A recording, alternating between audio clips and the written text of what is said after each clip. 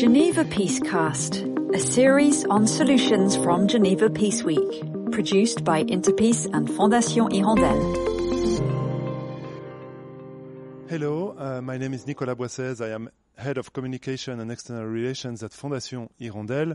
We are here at our radio corner for a new discussion as part of our Geneva Peacecast, brought to you by Interpeace, the Geneva Peace Building Platform, Fondation Hirondelle, and RTS Genève Vision. Could you please introduce yourself? Of course. Hi, very happy to be here. So my name is Sabrina Mignone, and I am the Peace and Disarmament Program Assistant for the Quaker United Nations Office. Thank you very much. Can you tell us why are you here today at the Maison de la Paix in Geneva for the opening day of the Geneva Peace Week? What are you looking for at the Geneva Peace Week this year? Okay, so to begin with, the Quaker United Nations Office is one of the organizing organizations for Peace Week. But I think what I'm looking for, I think I'm really attracted to the theme of this year's Peace Week. Is peace possible? I think that's a question that I've been asking myself a lot. And I think not only based on the panels this morning and the panels that are going on right now, I think I can genuinely say that I do believe that peace is possible. And so, I don't know, I was just really excited to hear what other people have to say, how peace has been possible in different contexts, what we can do here in Geneva. So yeah.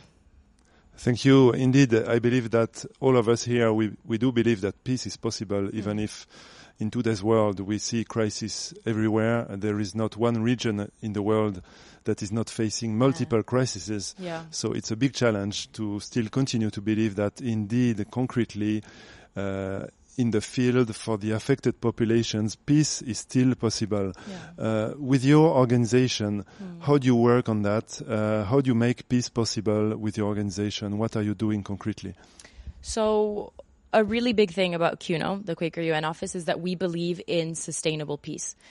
And something that's very important about sustainable peace is that we see peace, as it was mentioned this morning in the opening panel by our director, we don't see peace as the absence of conflict, but we see peace as the presence of human rights and visibility and, you know, the end of structural violence. So we really believe that these things are important.